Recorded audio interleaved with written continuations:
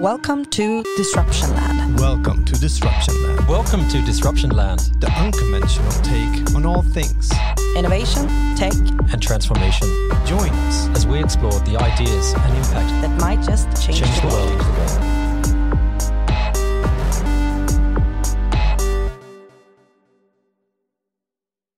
Welcome to a new episode of Disruption Land. I'm your host, Hannes Sapiens Sjöblad. Disruption Land is brought to you by Epicenter, a community of digital scale-ups, corporates and entrepreneurs. At Epicenter, we help business builders supercharge innovation and growth and keep abreast of how the world is evolving.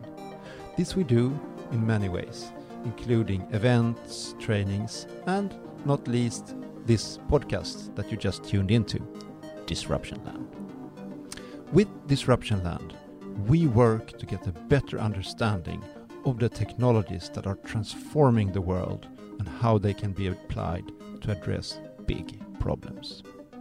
Today, we are going deep tech, and we are going to talk about biology being in the process of transforming yet another industry, that of how we store information. In short, the DNA molecule is the most information-dense matter that we know of.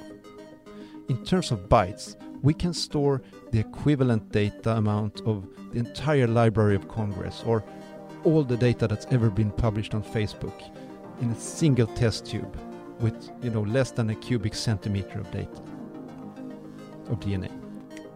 Additionally, DNA is an extraordinary robust molecule, whereas the digital data storage media we use today, such as hard drives, have useful lifetimes measured in a few decades before they begin to deteriorate. DNA, especially when cold, can last for hundreds of thousands of years.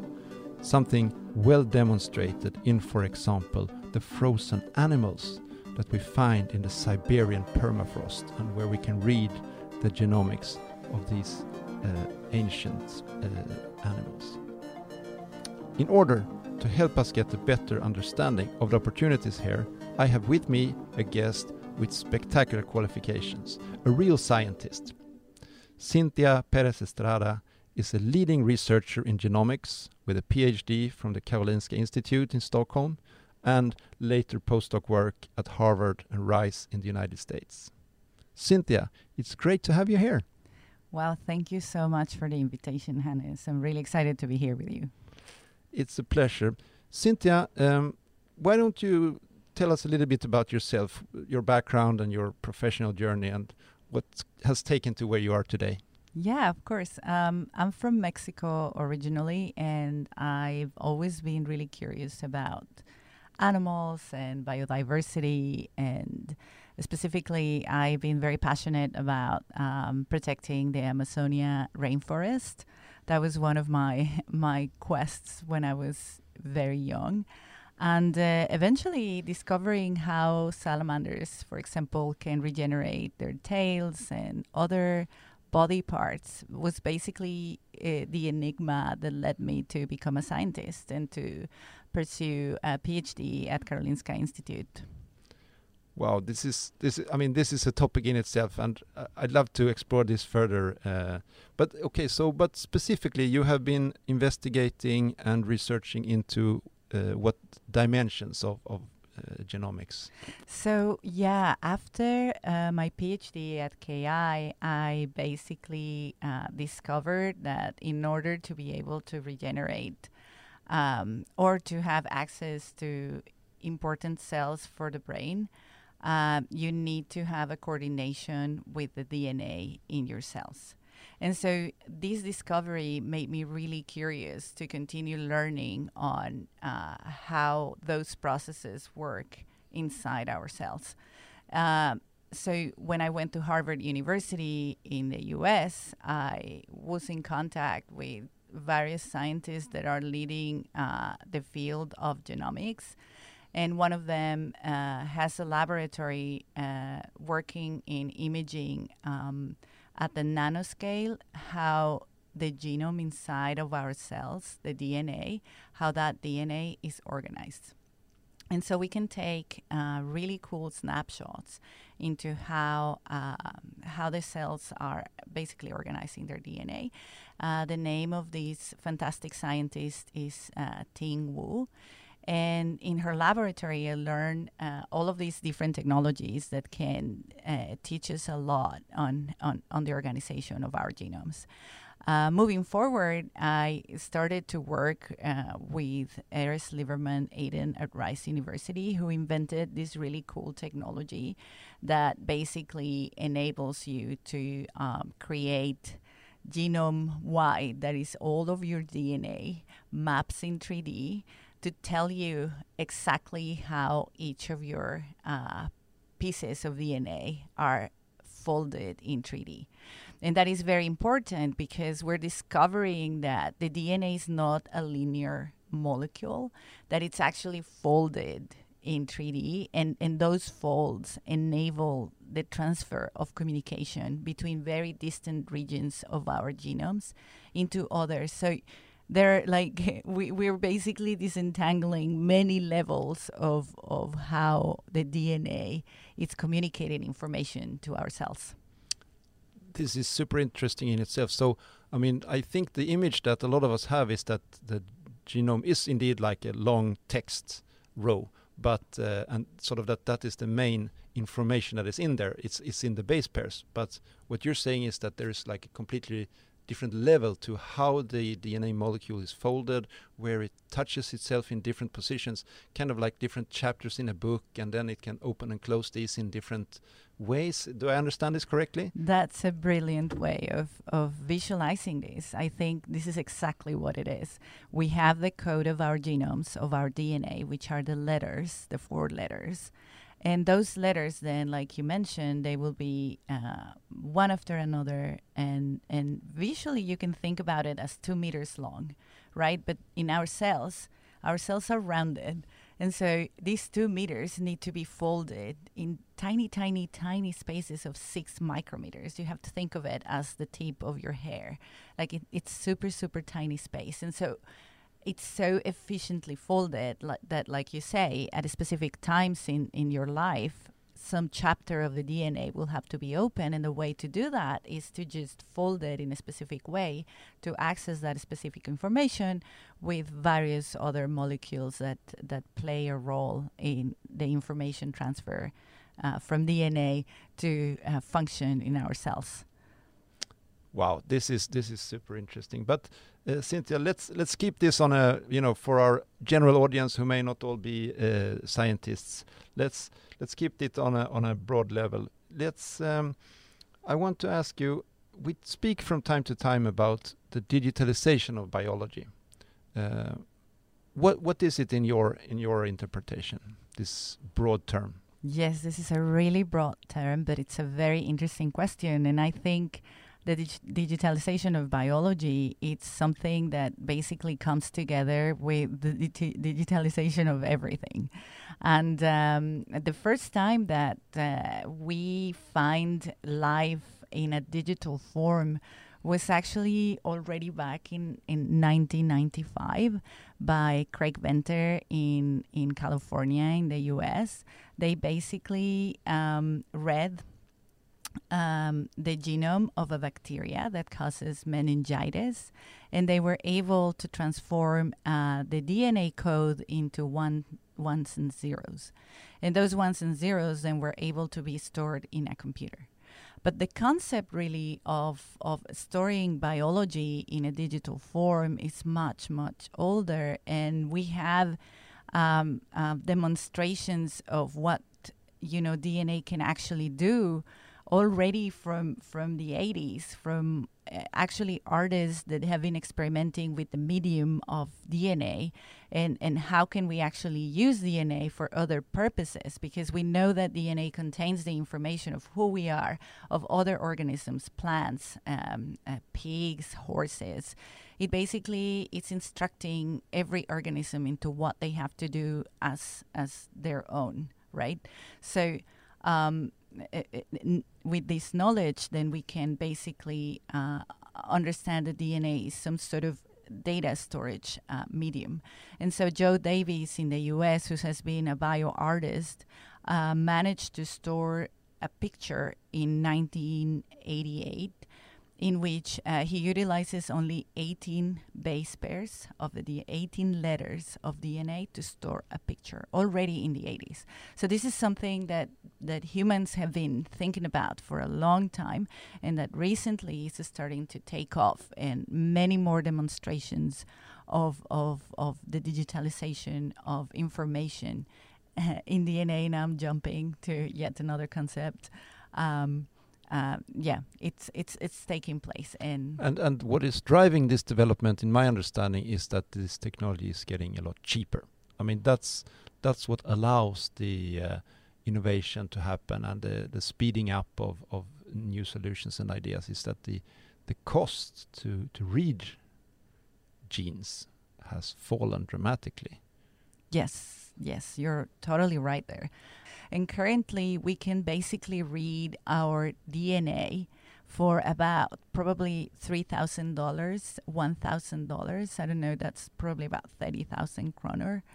And it's falling yearly. And it will continue to fall. That's right. I mean, we are having advances in technology to read our DNA that eventually we hope that will enable the democratization of reading DNA. I envision everyone being able to, have a reader of DNA at home that you can basically, but that's jumping too much into the future. But I believe frankly, these moving devices already exist, right? I mean, yes. we have seen the Snickers-sized from Oxford Nanopore. Yes. You can carry a gene sequencing device in your back pocket, and just like people had smartphones, or let's say mobile phones in the 1980s, it was only for a few wealthy persons who needed this in their professional endeavors. And today, I mean, 10-year-old kids have smartphones, right? And I'm sure we'll see DNA sequencers go the same way ultimately. It's simply being a consumer tool.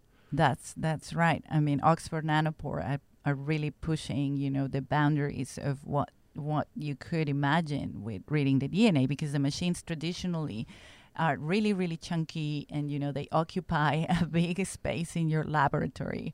Whereas Oxford Nanopore, and I'm not sure everyone is familiar on how it looks like, it's just a USB that you can load and you can connect to your computer and read DNA live on your computer, seeing the advances and how long it's taking. You can prepare your DNA next to it, probably in your kitchen, and start, reading genomes. And I think that this enables, and it's going to enable as soon as the costs begin to decrease, to read other organisms that do not have an initial economical interest, but that we still haven't discovered their potential.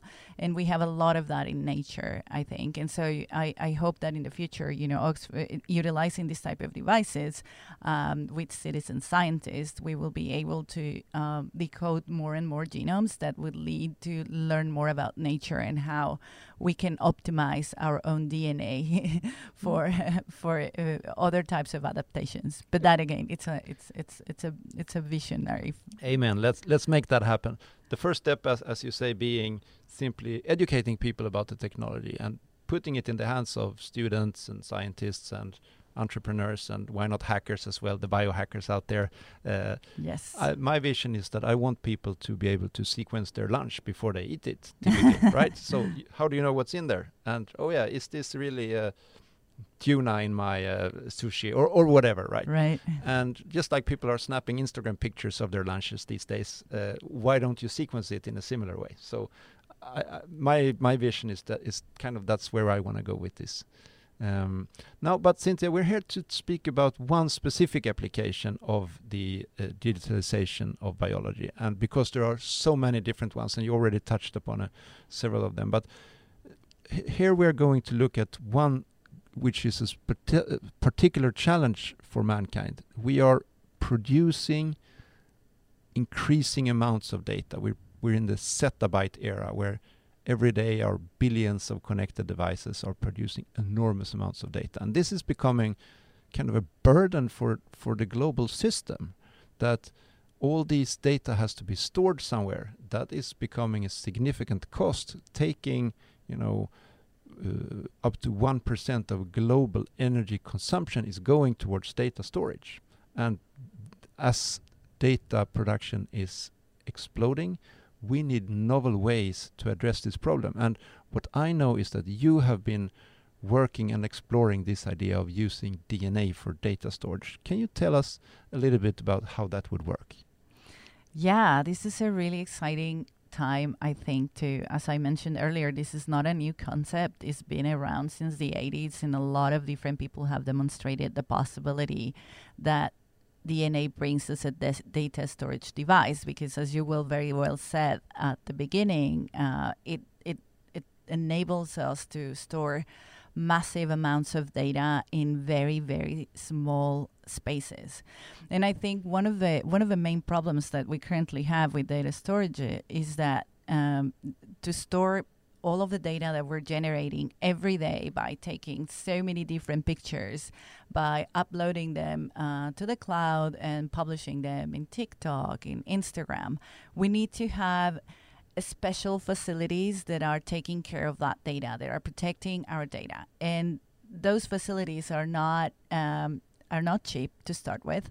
They are very, very expensive to maintain, because you need to keep them really dry, to keep certain temperatures inside, so that all of the computers that are working there are safe and working properly. So you can basically dedicate millions and millions, and also a lot of space and energy, which currently we cannot really afford because of the generation of carbon dioxide that leads to global warming. So it is really not the way that we must continue. We have to change these practices. So this is actually an urgent change that we need to do in our society to find new ways to store the massive amounts of data that we're generating and that are also contributing to warming our planet.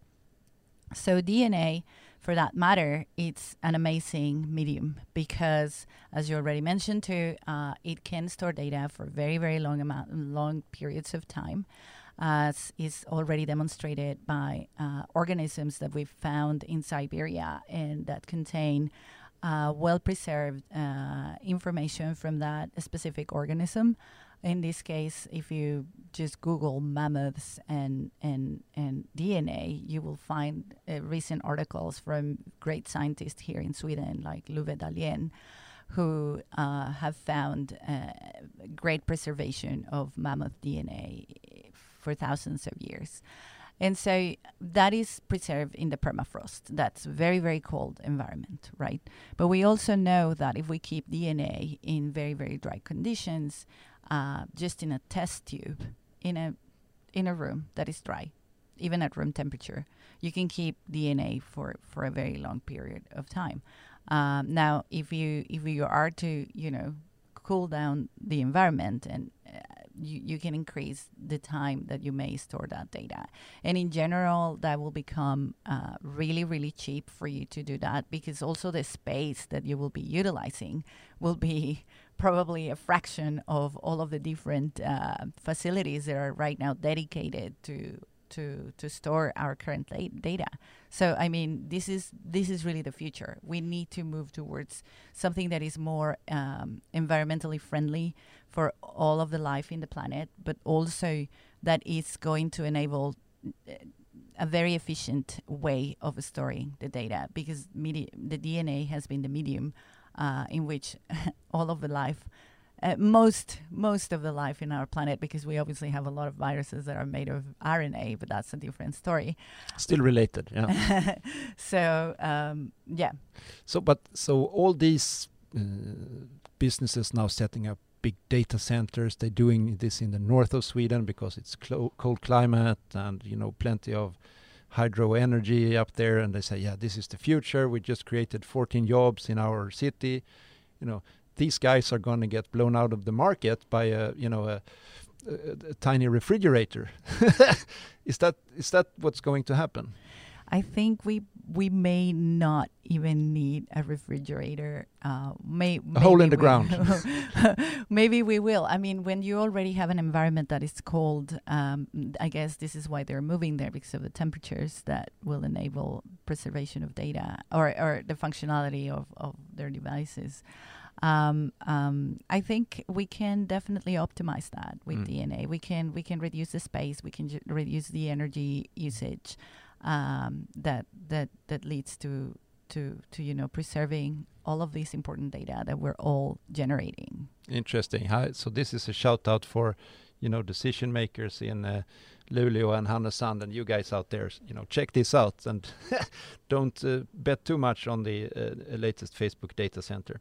Anyway, but with that said, I think that there is still time for us to be able to optimize all of this, to be able to connect.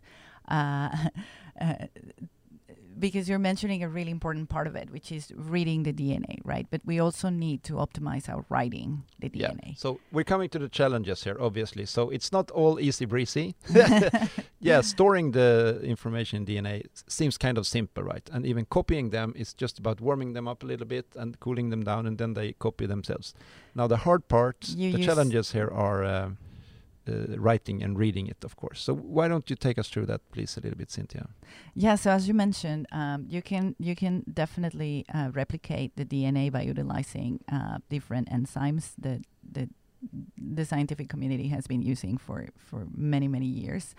But one of the challenges that we currently face is how to write the DNA in a very cost-effective manner. And there are currently various companies that are doing this.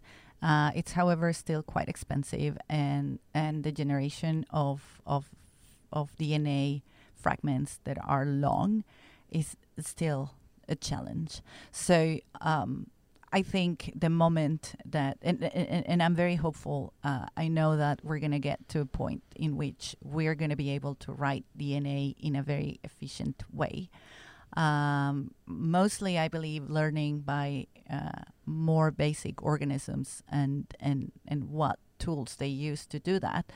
But there's going to be, certainly within the next years, a new way of how we're going to be writing DNA, that it's not going to be related to industrial processes as we see them right now. Oh, that's very promising, because if I understand correctly, right now we're kind of in like this old printing way of like Gutenberg, where someone has to put each letter down, and it still costs like several cents per letter. And ultimately, if you're doing a long text, that's going to make it a lot more expensive than a standard data file. Is that correct? That's right. And so there are, these are man-made protocols that we're currently using, but truly nature has been, for millions of years, perfectioning many, many different molecular machines that now people are turning to and looking at them in order to be able to more efficiently generate writing of DNA text. So we're moving towards there, and I think this is a really, really exciting time, because discoveries are, as you know, being generated every day. And with that said, I can't wait to see, how this is going to be solved. Exciting. That's very nice. But okay, so looking at sort of as a business solution, Cynthia, what would it be like? What would such a service be like? So I'm sitting here with my data center, or my sort of all my bookkeeping for the last 10 years. I need to store it somewhere. What would the user experience, the interface, what does it look like? I believe we still don't know how it would look like. It's I leave it to everyone's imagination on how we can expect that. What I envision is that it will work similarly as it works right now with the cloud.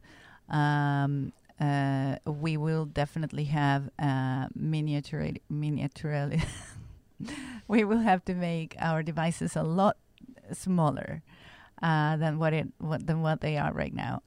Once we know how our writing DNA will look like, because it will have to be personalized, presumably, then I think we will be able to imagine a better platform that will be personal, like it is the laptop, or it is, other personal devices that we use right now, and that we're not, no one really saw that coming. And all of a sudden, all of us have a laptop and all of us have a phone. So I think it'll happen similarly, and with DNA. Interesting. It's still to be defined. I saw somewhere there's someone has created a file format for DNA, right?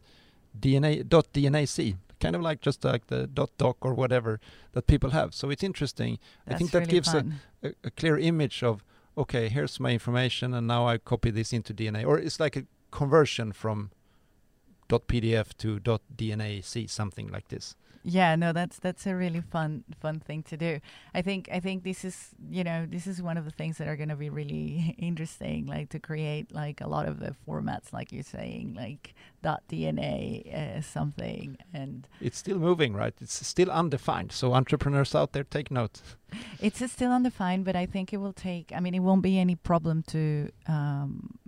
Or it will be following more or less the line of the of the programs that we already have, translating them into or storing them into the DNA code should be something that should not be a huge stop problem.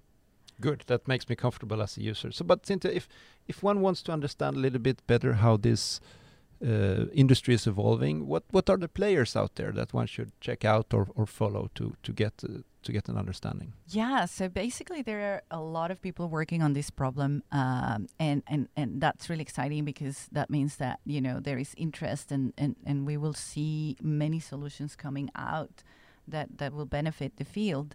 Interestingly, Microsoft is investing a lot of money into this, and they are collaborating with the University of Washington.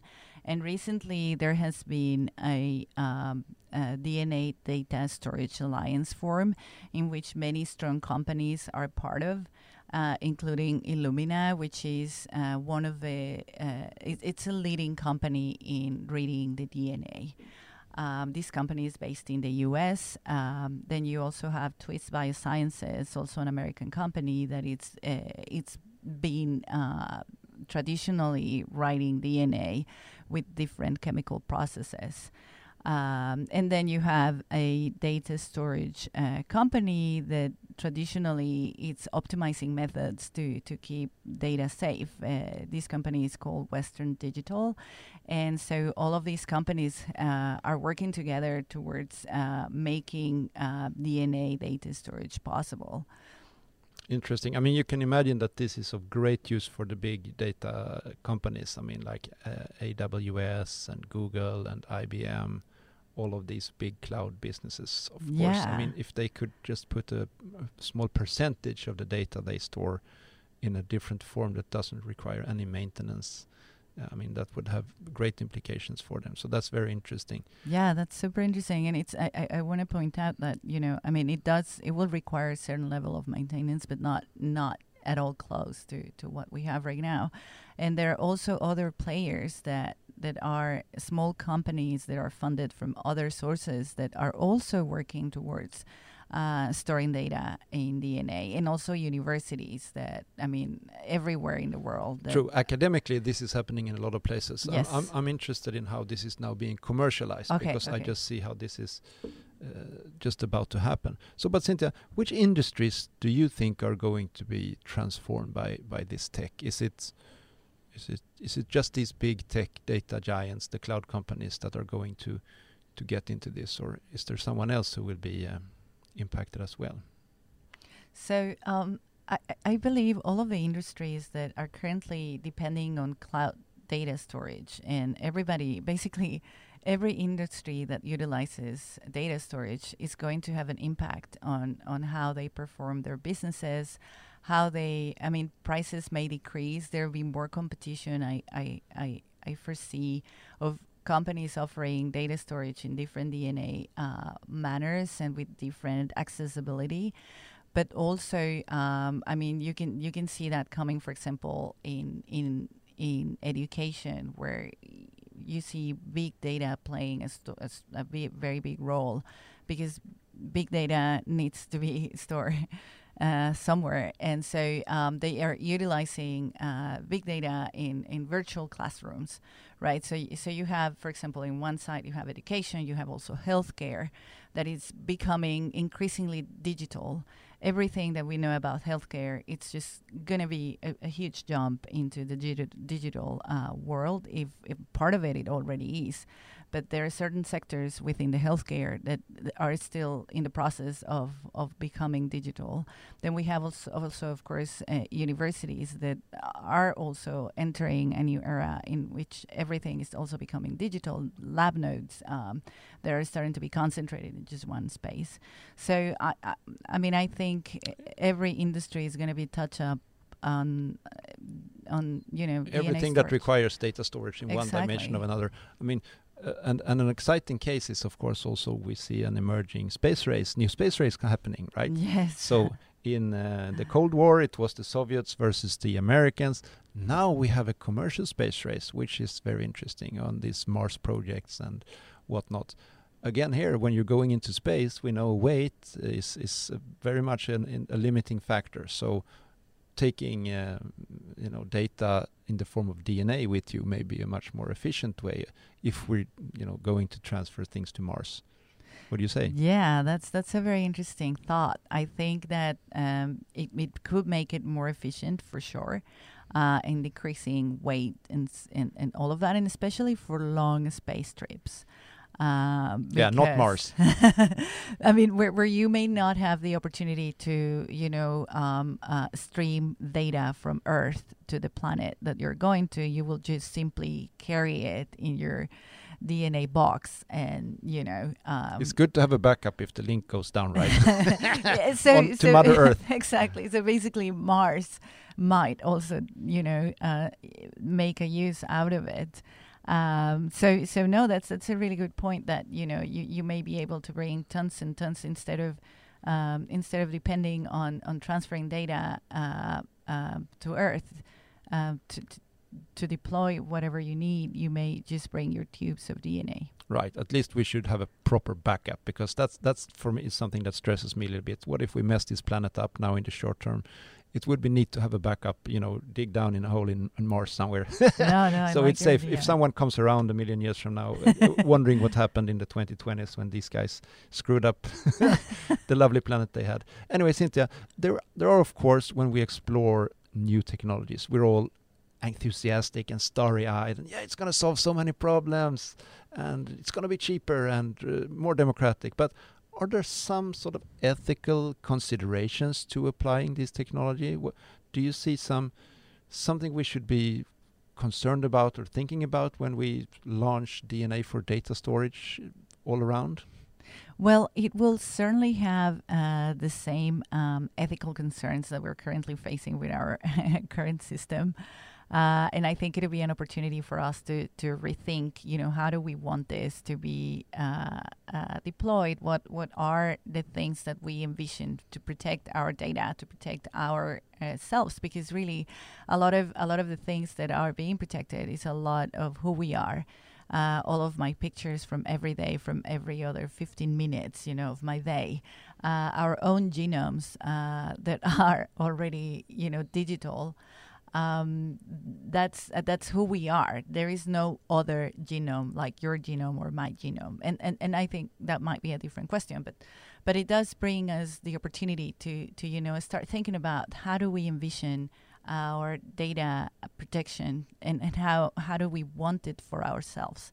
How do we see the influence of other companies that will want to access different parts of our data?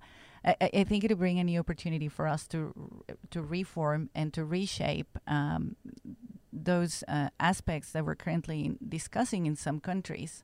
Not everywhere, but I think in Europe, you guys are doing a really good job on, protecting your data and your personal integrity, in your personal digital integrity. And I hope that, with reforming the system with data stored in DNA, we will have again that opportunity to discuss this and to reshape that so that everybody can protect as much as they want of their personal digital information. So by all means, privacy and data protection is going to be different, but the principles of us wanting to protect and preserve data will not change. So we need to stick to our values. I have another dimension to this question though, and this is, okay, so now we're going to manipulate organisms at industrial scale because we want to store all these amounts of data. What happens if that data sort of leaks out into the environment? What if suddenly there are, bacteria in the soil that have the accounting of companies coded in their genome? Is that even something that might happen? I think this is a really interesting question. It's also a really fun question because the way that we will store data, it will not involve any living form. It will not be alive. It will be just DNA in a little bit of water when we want to replicate it. So it can't escape the lab. I mean, we should be worried about stuff escaping labs, right? Yeah, for sure. Yeah. No, it will not be able to escape, and you don't have a living organism there. It's just chemicals. You just should see it as a chemical stored in a tube. But I understand that this is a question that can come into people because yes, DNA it's being called the building blocks of life, right? So if you have data stored in DNA, do you have a living form? And I guess but someone may want to spread a message in the form of a virus, right? You code a certain virus and you can spread it. It's totally feasible when this technology gets widespread, right? It is very feasible already, yes. And the artist that I was mentioning earlier in 1988, Joe Davis, this is basically what he did. He encoded the picture of microvenus, he called it, and in 18 base pairs and store it in a bacteria. And then replicate the bacteria. So then you have a living artwork that it's replicating this picture. And we have no idea where this is spread by now. So. This is in a museum, but it's definitely possible, and the demonstrations of the technology are already out there, and yes, and this is again part of the ethic problem, but of digitalizing life, I believe. Not of DNA as a storage medium, but more of the digitalization of everything, in this case, our own selves in the form of 1 and zeros when we have our DNA sequence out there, the DNA sequences of other organisms that are like viruses or other pathogens that can cause disease. Right, so kind of like when we open up the source code to all these living beings and we give people access in a way, right? Oh yeah, here's how to hack things. Here's how to hack yourself. There will be consequences. So kids out there, think of unwanted side effects when you get going with this. Exactly, and this has to be part of the conversation once we have, because right now there are international efforts that are collecting genomes of organisms, and so as you say, this definitely brings the opportunity to do different types of experiments if you have a lab and etc. So I believe that we need to have ethical regulations to protect wrong uses of this type of data. But that comes to basically all sorts of data that need to be regulated in a certain way to not stop innovation, but to protect.